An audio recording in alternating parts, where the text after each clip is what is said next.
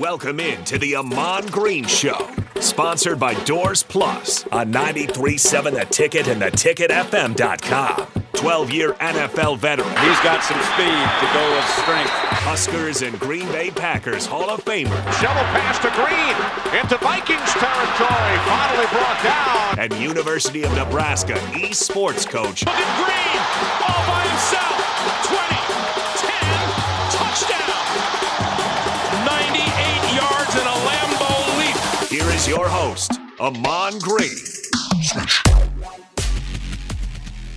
What's up? Welcome to the show. I'm your host, Amon Green. Got my man Harrison on the ones and twos in Lincoln. How you doing, Harrison?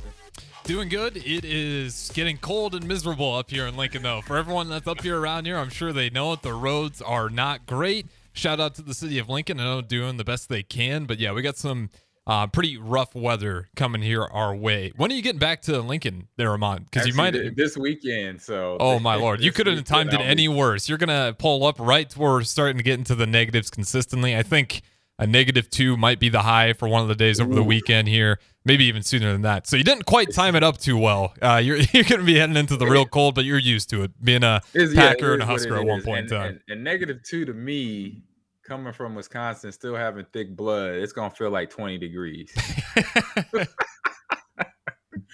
Oh, man. So I've been seeing updates because I noticed I got an alert from my work email at university that campus was closed. Because there's a pre-session going on. There is classes that are open and active right now. And it was like, don't come to campus today. You know, we have winter advisory and all that rigmarole, I would say. All that rigmarole. Yeah, we had some high school games already canceled as a result, and it's getting to that time of year. You can usually bank on a few of those as we get into the January and February. But since we're kind of getting through the weather here, let's go ahead and dive into a little bit of college football. Just give me your overall thoughts. Michigan beats the number 2 Washington team. Surprisingly enough, the number 1 team, when they're facing the number 2 team, was actually 0-3 up until Michigan was able to take down Washington 34-13. Initial thoughts on what appeared to be a dominant performance from Michigan, especially early on. Yeah, the game went close to what I thought it would. Washington did put up a fight. Phoenix Jr., he was up to snuff, up to par, I would say, being a competitor out there. He was 27 for 51, 255 yards and a touchdown. And might have had a couple more there that his receivers dropped. Yeah, a lot of dropped coming balls. Out of a route. I believe it was Jalen. Not Jalen. Was it Jalen? No, that's a recess. McMillan. Dylan. I think it was Jalen McMillan. Yeah, He came out of his route the wrong way. He kind of came out with his inside shoulder instead of turning to the outside shoulder. So he kind of had to pirouette around and try to catch the ball. And so.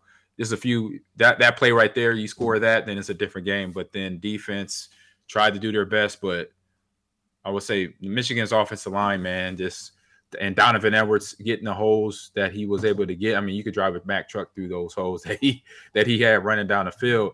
And so the game itself kind of went like I thought it would go because Michigan, 3 years ago they got beat up, right? Yeah, they win the Big Ten, dominate the Big Ten. And then get to the FB, the CP.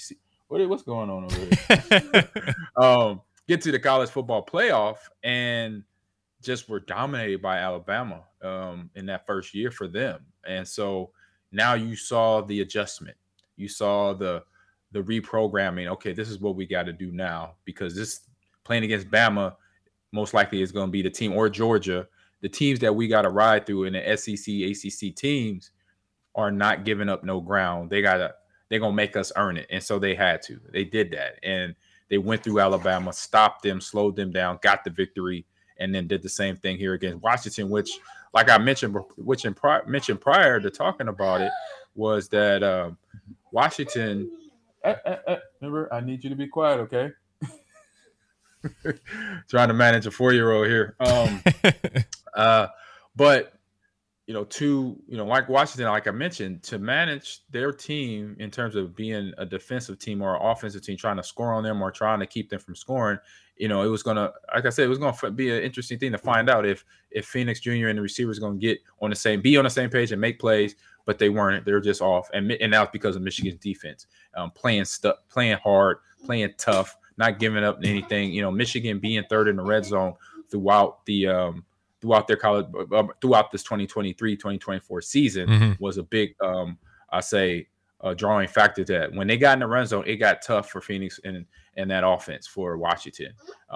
Johnson, the running back for Washington, Dylan Johnson, he tried his best effort to get out there. He still tried to run on that bad foot from previous week, and he did his best, but it was still, tough sledding and just the power, just the effort, and then just everything that I talked about off the field. You could see that coming to a head for Michigan once they got once they got the turnovers in the second half. It was pretty much a done deal.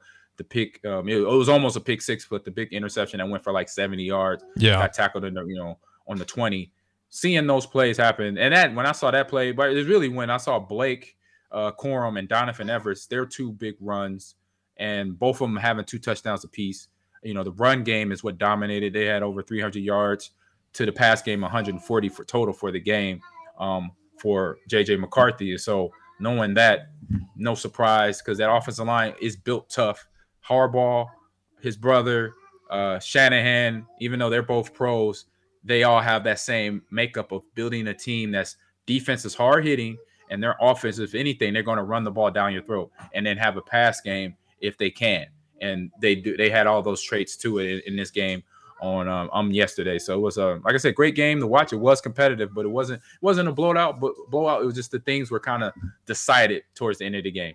Yeah, 14 for Michigan in that fourth quarter, like you said, is a situation where you knew if it was a 3rd and long, 4th and long situation, Michael Penix Jr. was going to drop back and try to get the ball out to keep the game alive. But it did get away from them towards the end. And you talked about Michael Penix Jr. He played okay. It felt like they shot themselves in the foot a lot more. He talks about some dropped balls, some miscommunication, 21 for 51, 2 interceptions and a touchdown. J.J. McCarthy, he might have had one of the easiest jobs in a college football championship game I've seen in a while. I mean, credit to him. He did what he needed to, but 10 for 18, 140 yards. He didn't have to really impose himself on the game. Michigan was just dominating the line of scrimmage. Whether you believed it or not, I think 3 years in a row, that's probably been the best interior. You want to talk about the trenches. Michigan's been one of the best at it going 3 years in a row now. Yeah. And they just completely dominated. And then you talked about Edwards a little bit. To me, it almost looked like Washington was a little bit surprised with Edwards early on, because you go up against a guy like Corum, very patient runner. If you stay in your assignments and your gaps, if you stay patient, Corum is a lot more of a patient runner. Edwards gets into the game and he sees the holes clogged. He's not patient. He cuts it back right away, and there's just open daylight on that long run. There's no one on him. All of his assignments that just couldn't account for him, and he was just caught out there wide open. I think the speed surprised him a little more as well. I think Edwards has got a little bit more speed on him compared to Corum. A little longer. He's a little longer. And you saw that when he broke out to the outside, the pursuit angles by Washington on Edwards were just not great in that second quarter. I think they really got caught off guard there with having a 1-2 punch like that in Corum and Edwards. Having that kind of 1-2 punch, how much does that actually throw a defense off? Having 2 running backs with a little bit of different styles, because that's something that Nebraska has always kind of been power heavy. But every now and then, especially in years recently, we've had more of a running back by committee, that 1-2 punch. What are some of the pros to that style of offense? The pros is for the offense is the fact that defense has to be honest. They can't be either super aggressive or they can't just lay back on their heels. And it makes them adjust to the running backs if they're going in and out of the game, kind of like Donovan and Blake were. And so now they got to, look in the backfield. Okay, number 2's back there. Or was it 26 for Donovan Everett? I think he's 26 or 20. So you got to make sure you check the backfield so you know how each runner hits the hole, because they hit the hole differently, like you mentioned. And so that is what keeps the defense honest. And so if they're not on point, they're thinking that it's Blake and it's Donovan or vice versa, and then they hit the gap or hit the wrong gap a certain way, then that, as you saw, the holes just open wide open, because you saw overcommit from the safeties and the linebackers, and then the linemen. It made the linemen's job a lot easier. They just took them where they wanted to go. They were blitzing to the outside, just pushed them outside, and then that whole opened. The first touchdown run for Dodd for Everett opened up, and then boom. All he had to do was basically outrun everybody to get to the end zone. And so having those plays like that, then for Washington, already behind early, then the mental part of the game of being in a big game, all that starts to lay heavy on a player and a coach. So you're trying to make plays that are not there. You're trying to force the ball. That's where the interceptions came from, trying to get the ball there. He had a guy, I know Phoenix, like the second interception late in the game. I'd say before the big run. Okay, yeah. He had a guy it was in the red zone. He threw the guy who picked it off. It was a tight end sitting right in the flat, just 5-6 yards away from the receiver he was trying to hit. If he hits that tight end, you get a first down. At least you keep the ball. Mm-hmm. It's in your possession, and now you're maybe on the 10 or 15-yard line instead of an interception and Michigan going the other way. Yeah, and that's again with Michigan it's just their defense. I think it was just the best part about that team all year long. No team got 28 points. I think 25 might have been the highest. I think they might have been able to keep everyone under 25 points. 15 games playing elite opponents. And just for everyone listening to, Michigan also had the 3 most watched college football games this year. Obviously Washington, and then when they played Ohio State, and then Alabama. So they got 3 of the most watched games in college football this year. Quite a momentum run for Michigan in this program as they go undefeated. But looking at that, you're talking about the run game. You saw Washington early on have 2 safeties over top a lot of the times, and they did make adjustments. You saw them having to start bringing up those safeties to help out with the run game, and that's kind of to my point where J.J. McCarthy, like that gives other programs hope out there that you don't necessarily need what we hope to have in Dylan Raiola and this fantastic quarterback, which I'm sure we're all excited for that. But we just kind of saw right then and there that you don't necessarily need to have the most elite quarterback to win it all. I mean, J.J. McCarthy, he's good. He's a good game manager, but he doesn't have those crazy intangibles that gets everyone excited about a Drake May, Jaden McDaniels, or I'm obviously Michael Penix Jr., who he just went up against. But no, just a simple game manager trusting in the offensive line. And then you look at the recruiting numbers for Michigan over the years. That's not necessarily your top 5, not even top 10 team in terms of recruiting power. It's just development. So I do think, despite what your feelings may be about Michigan with all the scandals that were going on this year, it does lay out some sort of blueprint in the future for some of these other schools to find a way to get it done. How much does Michigan winning this show other programs that you don't necessarily need that elite quarterback? Do you think we'll see kind of a shift in some of these philosophies that these Power 5 programs have and a little bit more Michigan-esque? Or do you think that everyone's still going to be in the mix just trying to get that quarterback and then we'll start step 2, step 3, step 4? I would want to see that because obviously then the attention kind of goes to the run game and O-line and the running backs, right? But I think there's too many egos in college football, high-level college football, so Division I that's going to be in the college playoff, and NFL because but it's better. I say it's better from my time on the football field till now. So I think there will be a little resistance, but they'll have their teams. It'll be the teams in the schools that will have what we feel as, I want to say management, because JJ did more than that. He played well. Yes. Even though he didn't have big numbers, he played well. He played within his game. And so you will have now, like you said, the signal goes out to a lot of colleges where, and as a player, this, you don't need top players at the time of recruiting, a 3-star, a 4-star, you get all that rating stuff. Yeah. But when you see a player, you watch enough film on players, when you got an athlete among a football player, a baseball player, basketball, volleyball, whatever, track. Once you see enough film, you like, and you don't care what the rating is because I see what I see on film. And you want to see a certain thing from the way you coach teams, offense, defense, linebackers, D linemen, offensive linemen, fullbacks, wide receivers, quarterbacks. You'll see it within the first 5 minutes of watching film on a player. So Harbaugh, when he was recruiting Jay McCarthy years ago, he saw what he saw on film. Mm-hmm. He either was, regardless of his game, the legacy behind him and his brother, his mom, his dad, athletes, a family full of athletes. So that's one thing where at the end of the day, regardless of what this kid do, I want him on my team because I already know he can play. 2, I know he has the mentality. His dad was a Super Bowl champion. I'm pretty sure he somehow laid a little bit of that knowledge and them kids watching their dad play in Super Bowls, in Pro Bowls, and being on, at practices. I'm pretty sure they were able to absorb that type of information. We got Christian doing what he's doing. JJ's doing what he's doing. There's a few other younger ones or in between each other that maybe didn't play football, decided to go in other avenues. But when you know it as a coach, as a player, as a scout, watching and following, and then how they carry themselves when they're in a game playing. And you saw that from day one with JJ McCarthy. You saw last year, I say a year ago, it was the youth that's in him. He had to learn some things. The good thing is he had Blake Corum, he had Donovan Edwards, he had some fantastic wide receivers, and then he had a defense that where he didn't have to lay everything on his shoulders. Be like, man, I got to come out here and I got to throw for 400 yards a game. I got to have 3 touchdowns. I go out there and be the athlete you are. The plays will come, and I'm pretty sure John Harbaugh was okay with, or Jim Harbaugh was definitely okay with that, because the way he coaches, he wants the players to give them. He allows the players to be themselves, and then he develops them into the athletes he know they can be, because he was an athlete. He was a quarterback, college and pro. So he knows how to bring them along, just like any former athlete that understands the type of athlete and product they have, and then know what to do with them, how to mold them and get them to where they need to be, where they now at. Now, all these players, not just the quarterback position, for all the players on this that have been coached by these coaches on the Michigan staff, they all are pro level because of the experience from Jim and everybody trickled down from there of learning how to be a professional and then how to play their positions the right way, minus all the stuff that obviously we know that happened this season.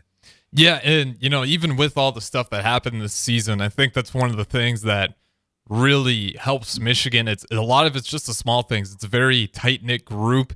They don't let a whole lot of that noise from the locker room get out. If a lot of the discussions stay inside, a lot of the drama around Michigan wasn't from inside the locker room. It was from people on the outside looking into Michigan. So that is one thing about that group, and you have to give credit to Jim Harbaugh. He just knows how to win. At one point in time, you could get tickets to the Brick House, go watch a Michigan football game with the purchase of a Coke. And that's how bad that program was. At one point in time, that was a real offer to get that place, just get some people in the building. I remember that. I remember they got beat by Appalachian State. Yep, that's that time period. And that's where that program was. It was bad. It was losing all of its, I don't want to say it was losing its blue blood prowess, esteem, whatever you want to call it, but it was kind of getting into that Nebraska territory of what once was a great program, now struggling to have any sort of success. With Nebraska football, we've always had the fans. With Michigan, they were getting to the point where the fans weren't even showing up anymore. So to see them be able to turn it around, you do have to give yourself some credit. But with this hindsight being 2020, looking at a Georgia team who didn't get in, that was 29-0, do you think that we would have, that if they were to replace probably a Texas or Alabama, do you think Georgia would be in that championship game, possibly winning it all? Because I still have the feeling that Georgia might have still been the best team out there. Yeah, no, I believe that Georgia was that team. They got slipped up at the wrong time. Yep. And way everything, the ball bounces, the way how voters vote, how the college playoff works out. They were just an unfortunate victim. But obviously, when you saw that game, their bowl game, they prepared, and you heard through the interviews of the coaching staff of that team, Kirby Smart, were saying, hey, we practice. And some of the players said, we practice just like it was the national title game. It just was like it was the college playoff. We didn't change nothing, and that's how teams need to play, or that's how teams need to practice.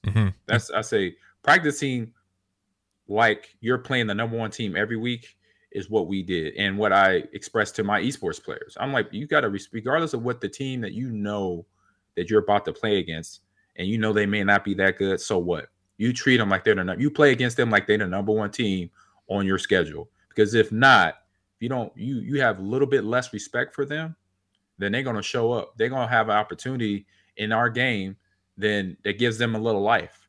And if you do that because out of disrespect, then that's our problem. That means we're letting them, we're not giving them all their credit, regardless of what their ranking is. You play them like they're the number one team. So if they were, any number one team that comes into our facility, or we play online, or whoever, football field, baseball field, basketball court, we're going to play you like the number one team. So that's why we're going to get every ounce of us for 4 quarters. And then at the end of the game and the way the game, goes, then if we are the dominant team, we are, but we made sure we gave that team 100% respect to go out there and compete against. Yeah, and again, I understand, we can talk about that Florida State game. Yes, we understand you could argue about 20 key players for that Florida State team opted out of the bowl game, but that's where you give credit to Kirby Smart and where you're talking about in that attitude that we're going to go out here and prove a point that everyone made a mistake for not putting us in the college football playoff. And I think that bodes well for them when it comes to recruiting, because now if you're Florida State, you have to have some answers for getting blown out the way you did. And I don't know if you necessarily want to have the conversation of, well, we had 20 of our key guys. That's not a fun conversation to have when you're trying to get those new guys in. When you look at that Georgia team, you can say, hey, we fell short on the SEC championship game, but we were right there. If we were getting in there, we're just as good as all the teams in that college football championship bracket. But nonetheless, we have to throw it to break here. That's our thoughts on the college football championship. We do have Nebraska basketball versus Purdue on Peacock for all those listening. So you got to get your Peacock. Maybe do your month trial if you haven't did that already for the volleyball season. I know a lot of people used up their free trial for volleyball, but you might have to use it again tonight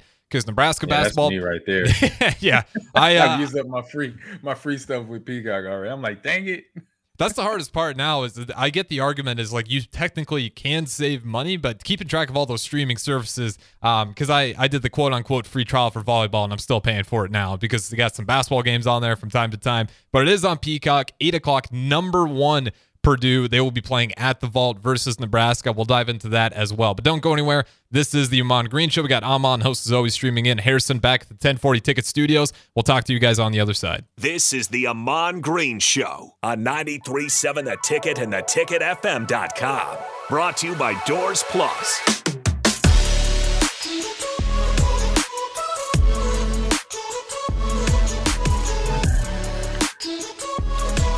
All right, welcome back into the Amon Green Show. Host as always, Amon Green streaming in. Harrison back at the 1040 Ticket Studios running the 1s and 2s back here. We do have Nebraska basketball tonight at 8 p.m. in the Vault. They face number 1 Purdue. Good opportunity for Nebraska. Let's just be honest. This will be the third big opportunity this year. You had a big shot versus Creighton. Another big opportunity versus Wisconsin. You got another ranked opponent in Purdue here tonight. Obviously, there's a lot on the line here, but just thoughts going into this game. It's big for Nebraska. I keep saying this, but if you want to make the dance, you have to get some of these wins under your belt. It's a lot easier to do it against a Creighton team. Arguably, it's easier to do it against a Wisconsin team, but you weren't able to get it done those two. So now you're facing a number 1 Purdue. What does Nebraska basketball really need to execute if they're going to have a shot in winning this game? Well, they've got to execute what they've been doing with their offense, and I say obviously defense with Eby. Is it Eby? Yep, Zach Edey. I'm saying that right? Yep, Edey. Yeah, Eby. Being a tall guy, being the guy in the middle for Purdue, you got to test him, and you test him by being offensively sound, making sure you don't make it easy on him. So going to the cup and not, really doing nothing with the ball movement to give him an easy block shot. Move the ball around, make him work on his defensive side, because then maybe it wears him out for the offensive side. So where he's beat up enough and tired, and because he's ripping and running, trying to make sure he's blocking shots or defending guys one-on-one or pick and roll things, throwing different things at him to make his job a lot harder. And I think overall for the team, for Purdue, you got to do that because they work off of Eby. When he's doing his thing, everybody else is working hard and getting shots and being the team they can be, because he's a middle guy, tall, can block a lot of shots. And when he does that, when he's on his game, then everything just flows for Purdue. So find a way to disrupt that. That's any competitor coming against another competitor. Find the best route possible to disrupt what they do successfully, to then give them a chance. When I say them, our Huskers, to give them the chance to get close in the game and get a win. Maybe come out with a win, because it went for the 3 games that we talked about. They basically split those first 2 games against Indiana and Wisconsin. Yep. And now so they're 1 for 2. They're facing they're on the road here, right? No, they're at home. They got Purdue they're at the here Vault. and they're in Lincoln for Purdue. So knowing that, this gives them a good opportunity to come out of that. And either way, if they come out of it, still a good push because of playing against some, like you said, really good Big Ten teams here. Yep, and you're at home, right? Nebraska basketball, we're 10-1 at home. You listen to Eric Strickland talk about what it meant to him when he was playing at home, what it really means when you're defending your home court. And Nebraska's been good at this year. They're 10-1. The crowd has been able to get involved. Obviously, Creighton being that one loss. And I hate using the term perfect storm game, but that is what it kind of felt like with Creighton, the crazy shooting clip they're hitting at. But that's happened to a couple times now to you. So you can't keep calling on that card. What do you know? An AP top 25 opponent was shooting the ball really well. At some point, that's indicative of your defense. You have to really put in that extra effort because those teams that are ranked typically have guys that can go off in a moment's notice. So you got to push them a little bit more on the three-point line. And you talked about it, Zach Edey. He's the guy that, stirs the drink for you.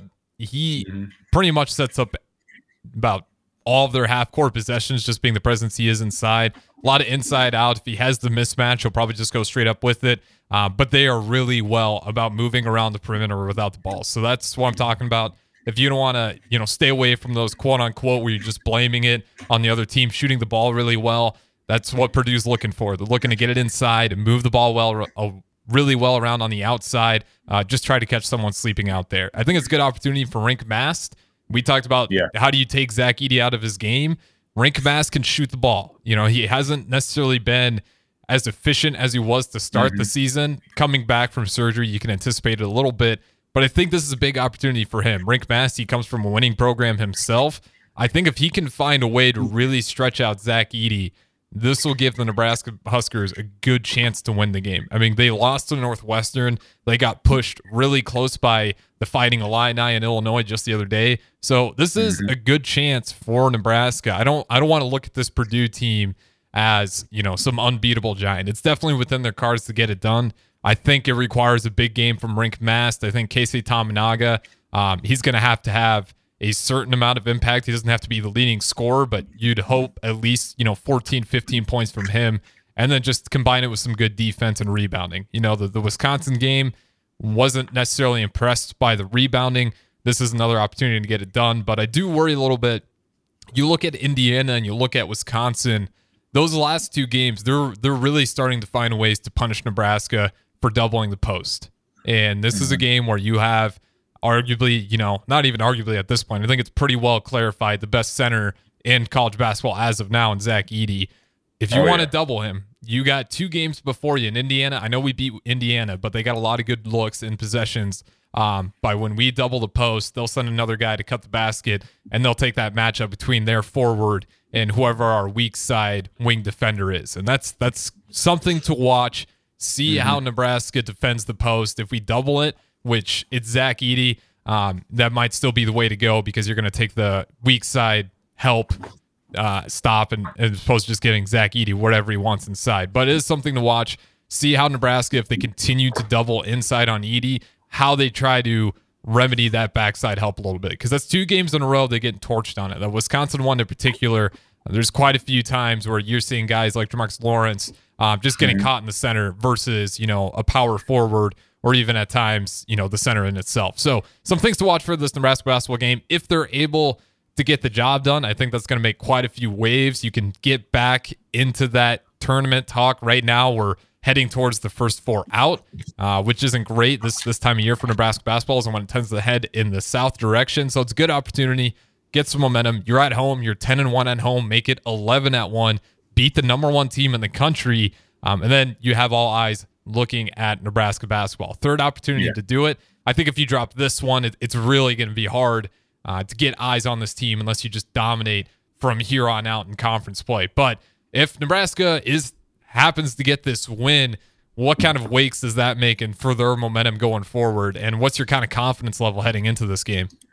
Well, it'll just bring in a different attitude when you come into practice. When you come in to prepare, watch film of the previous games, it just gives you something because obviously they're the number. Purdue being a number 1 team, and college basketball is a little different from college football. So you have number 1 teams getting upset or highly ranked teams getting upset all season long, and it doesn't change much. But for that team that wins, because for that team that loses, they could probably drop 1 or 2 notches. That's about it. But it won't be something that dictates because of how the bracket works come March. So it's a little different there.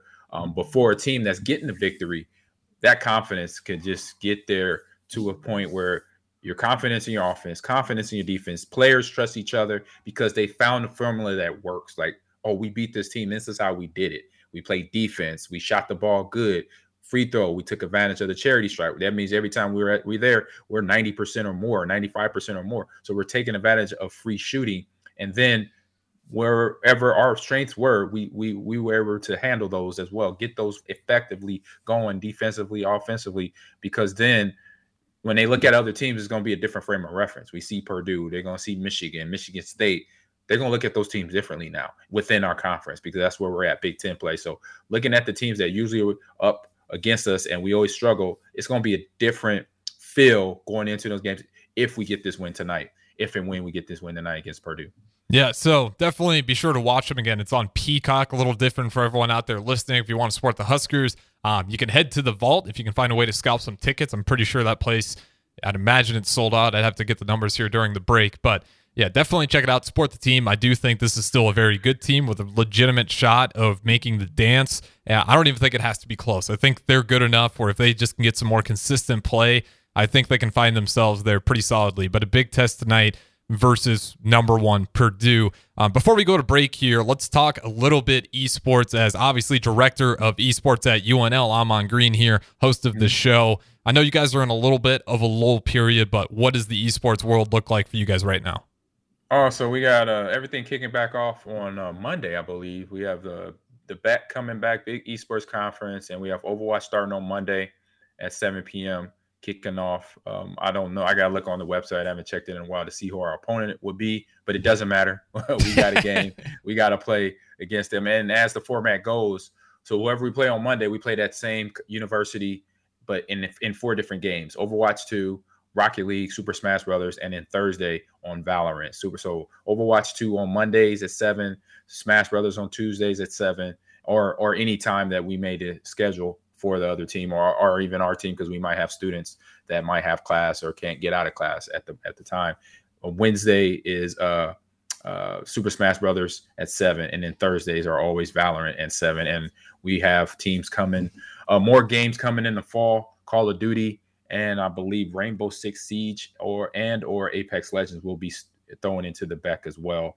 And so we have some some good conversations about that. And then for myself and a few of the students, Z, who is our school president, or I say program president, esports program president, and Jaden, and that is part of our Call of Duty team. He's the team manager for the Call of Duty team and player. I got asked to come out to Super Bowl week, and it's going to be, as everybody knows, Super Bowl this year is in Vegas, and so they're doing a Gamer Fest college fair, so we could bring our information about the Nebraska esports program and have have basically recruiting session out there in Las Vegas at the college fair. So I'm gonna speak on a few panels, but then also it's gonna be local area high schools in the Nevada area that will be coming to this event, so we can basically let them know that University of Nebraska has a program. We're giving out scholarships. This is what we're doing. These are the games that we compete in, and I'm your coach, and we have really good teams now that are competing in different conferences, and we're looking to add more people to our roster from everywhere. So if we get out there, kind of display what we're doing for Nebraska esports and Nebraska as a university, and so I'll be make sure we plug this all the time here on the ticket, and then get some other news outlets to get coverage of us while we're out there, and get a lot of video, a lot of pictures taken while we're in Vegas. Yeah, and you said that's for the Super Bowl weekend. You'll be down there doing all that. Yeah, Super Bowl week. So I'm gonna fly in on Sunday or Saturday, and then Sunday I have an event where I'm gonna be casting for the HBCUs. They're doing a Madden tournament, I believe, at the HyperX Arena, which is the esports facility there inside the Luxor Hotel.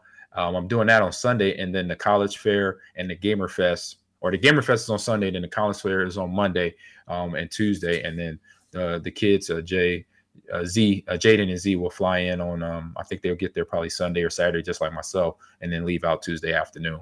And then I'm there for a couple more days. There's a couple football camps they're doing for kids, local kids in the Vegas area that I'm going to be a part of as an NFL alumni. Get to coach one of the camps with my good friend and now I say coaching teammate, Dr. Jen Walter. So she was the first female NFL coach that Bruce Arians hired for the Arizona Cardinals back in, I believe it was 2016, 2015, somewhere around there. And she's wrote a book, and she has a foundation called A Day in the Life, where she does football camps for young women and little girls across the United States. And that's her foundation, and that's her cause right there. So I told her, anytime you need help, let me know.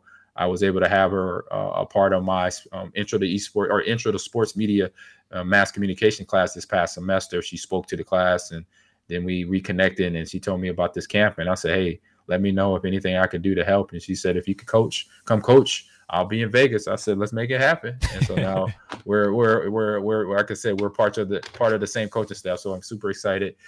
You can follow her on Instagram at Dr. Jen Walter. You can see me.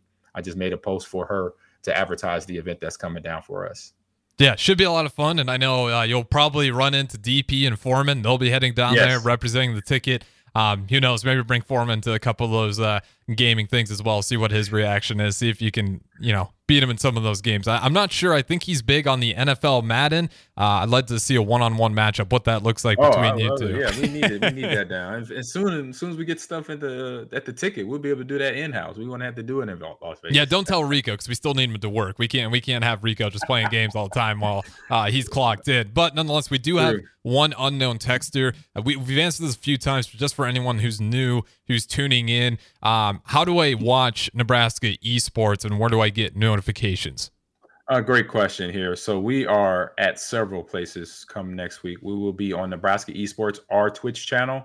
Just like I mentioned, Nebraska Esports on Twitch and YouTube, and or Big Esports Conference. That's on YouTube, and I believe Twitch as well. But every week, once the season starts, I'll be talking about it, and I'll lay out everything here on the stream and the show. And I'll even put it in the chat too. Once I have it where I could copy and paste it, I'll throw it in the chat. But right now, it'll be on Nebraska Esports on YouTube and Twitch, and Big Esports Conference on YouTube there. And we got, I believe, like I mentioned in the fall, Harrison, that the LAN championship weekend will be in Columbus, Ohio, at their facility. So I'm excited about that. So we know right now at the halfway mark, we got 9 more weeks of games left. Now, I know Smash has pretty much been the dominant team for us, but we have Overwatch been working through in the break. Really good practices, really good scrims. We'll hopefully work out the kinks there, get things rolling in the right direction. Valorant and Smash and Rocket League has all been, slowly getting the wheels turning again, getting out of our holiday break and to get back in this competition and try to get teams qualified to drive about 10 hours east to Columbus. I've never been to Columbus. I've been to Ohio. I've been to Cleveland. I've been to Cincinnati, but I've never been to Columbus. So I'm super excited to have a chance to drive there, because I know we'll be driving for sure. Road trip out to Columbus for a LAN event and have some good time and meet a lot of the teams and coaches that we are competing against online and get to see them face to face. And I think we start to build that competition, but also that respect for one another as an organization, as a university, that we're competing together against each other and we're trying to win. But at the end of the day, we all know the same process of what we're doing at our esports programs at all the universities in the Big Ten and around the country, that we're practicing, we're putting in time. We're, these students are students first. They're studying, they're getting ready, they're trying to pass tests, they're trying to get ready for life. But then as us coaches, we're trying to develop them and develop some of the other coaches that are on our staff, like the team managers that I manage here, get them better so they can learn how to be better coaches when they want to do it themselves. Absolutely. So definitely be sure to check them out. And again, as we get closer, when we do have those matches, we'll be announcing those and tell you guys to go. Also, be sure to just follow him on Green. He's pretty active on there. He'll retweet, let you know what's going on with Nebraska esports. But with that being said, we'll go ahead and throw it to our final break here on the Amon Green Show. Amon streaming in, host as always, Harrison back at the studio. Don't go anywhere. We'll be right back. This is the Amon Green Show on 93.7 The Ticket and theticketfm.com. Brought to you by Doors Plus.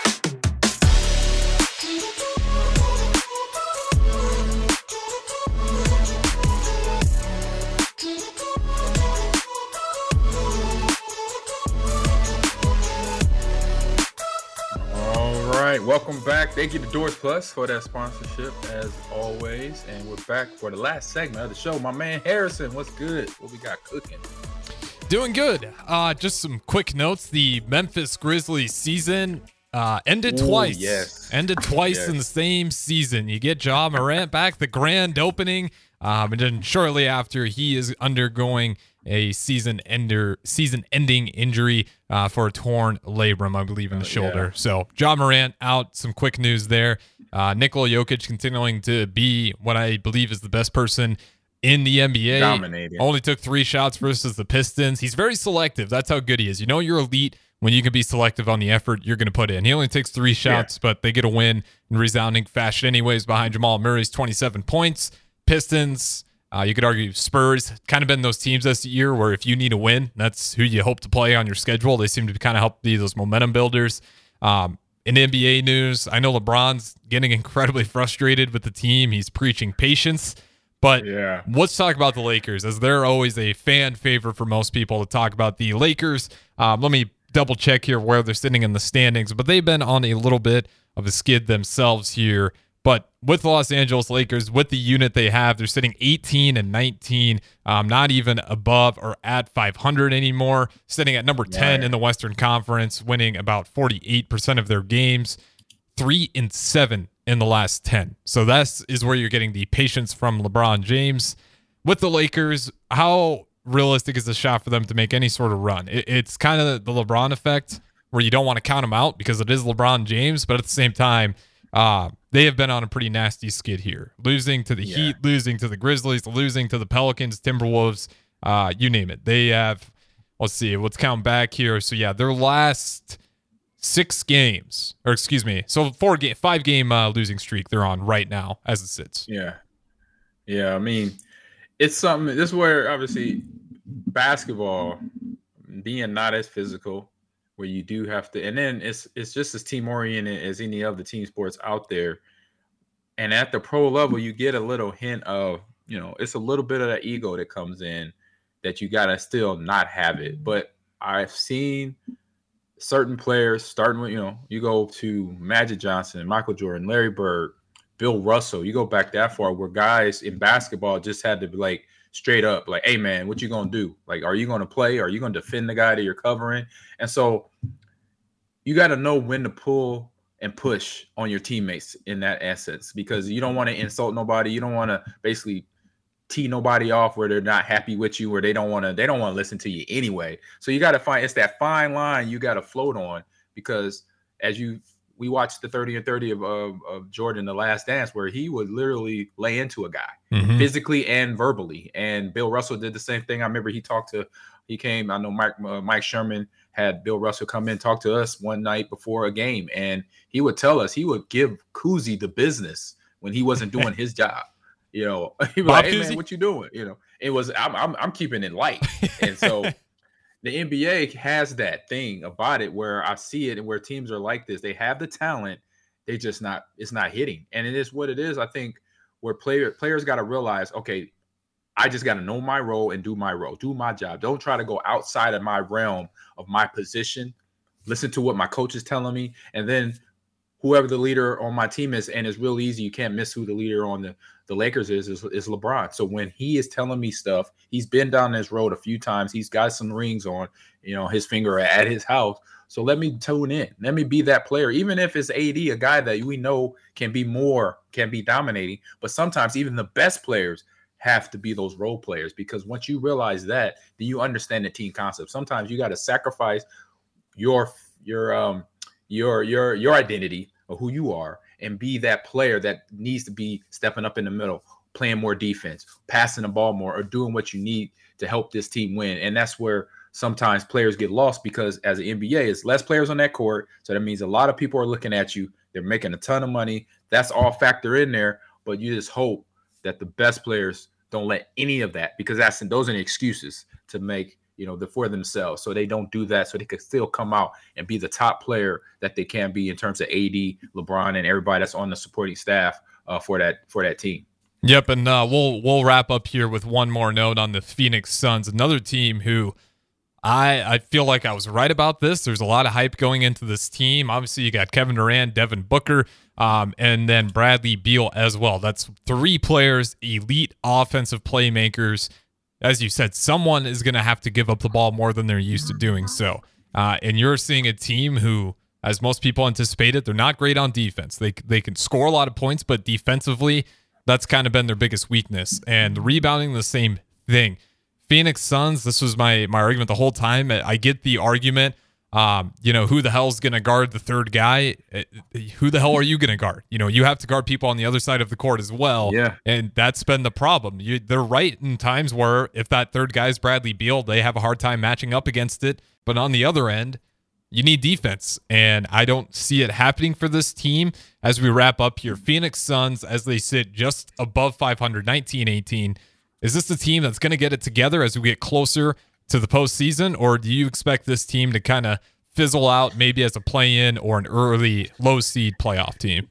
Man, this is a team that last year I was hoping that they would go further, right? Hold on. I was hoping because they have the talent. Devin Booker, a guy that has just developed into that player. He is that competitor. When he gets hot, there are people comparing him to Kobe. Yeah. And so it's there. So now you're just waiting to see. You got KD on the squad too. You have big guys in the middle that help them out. Grayson Allen, Bradley. So you have a squad that has done it. They did it for a stretch there last season, and even 2 seasons ago back in 2021.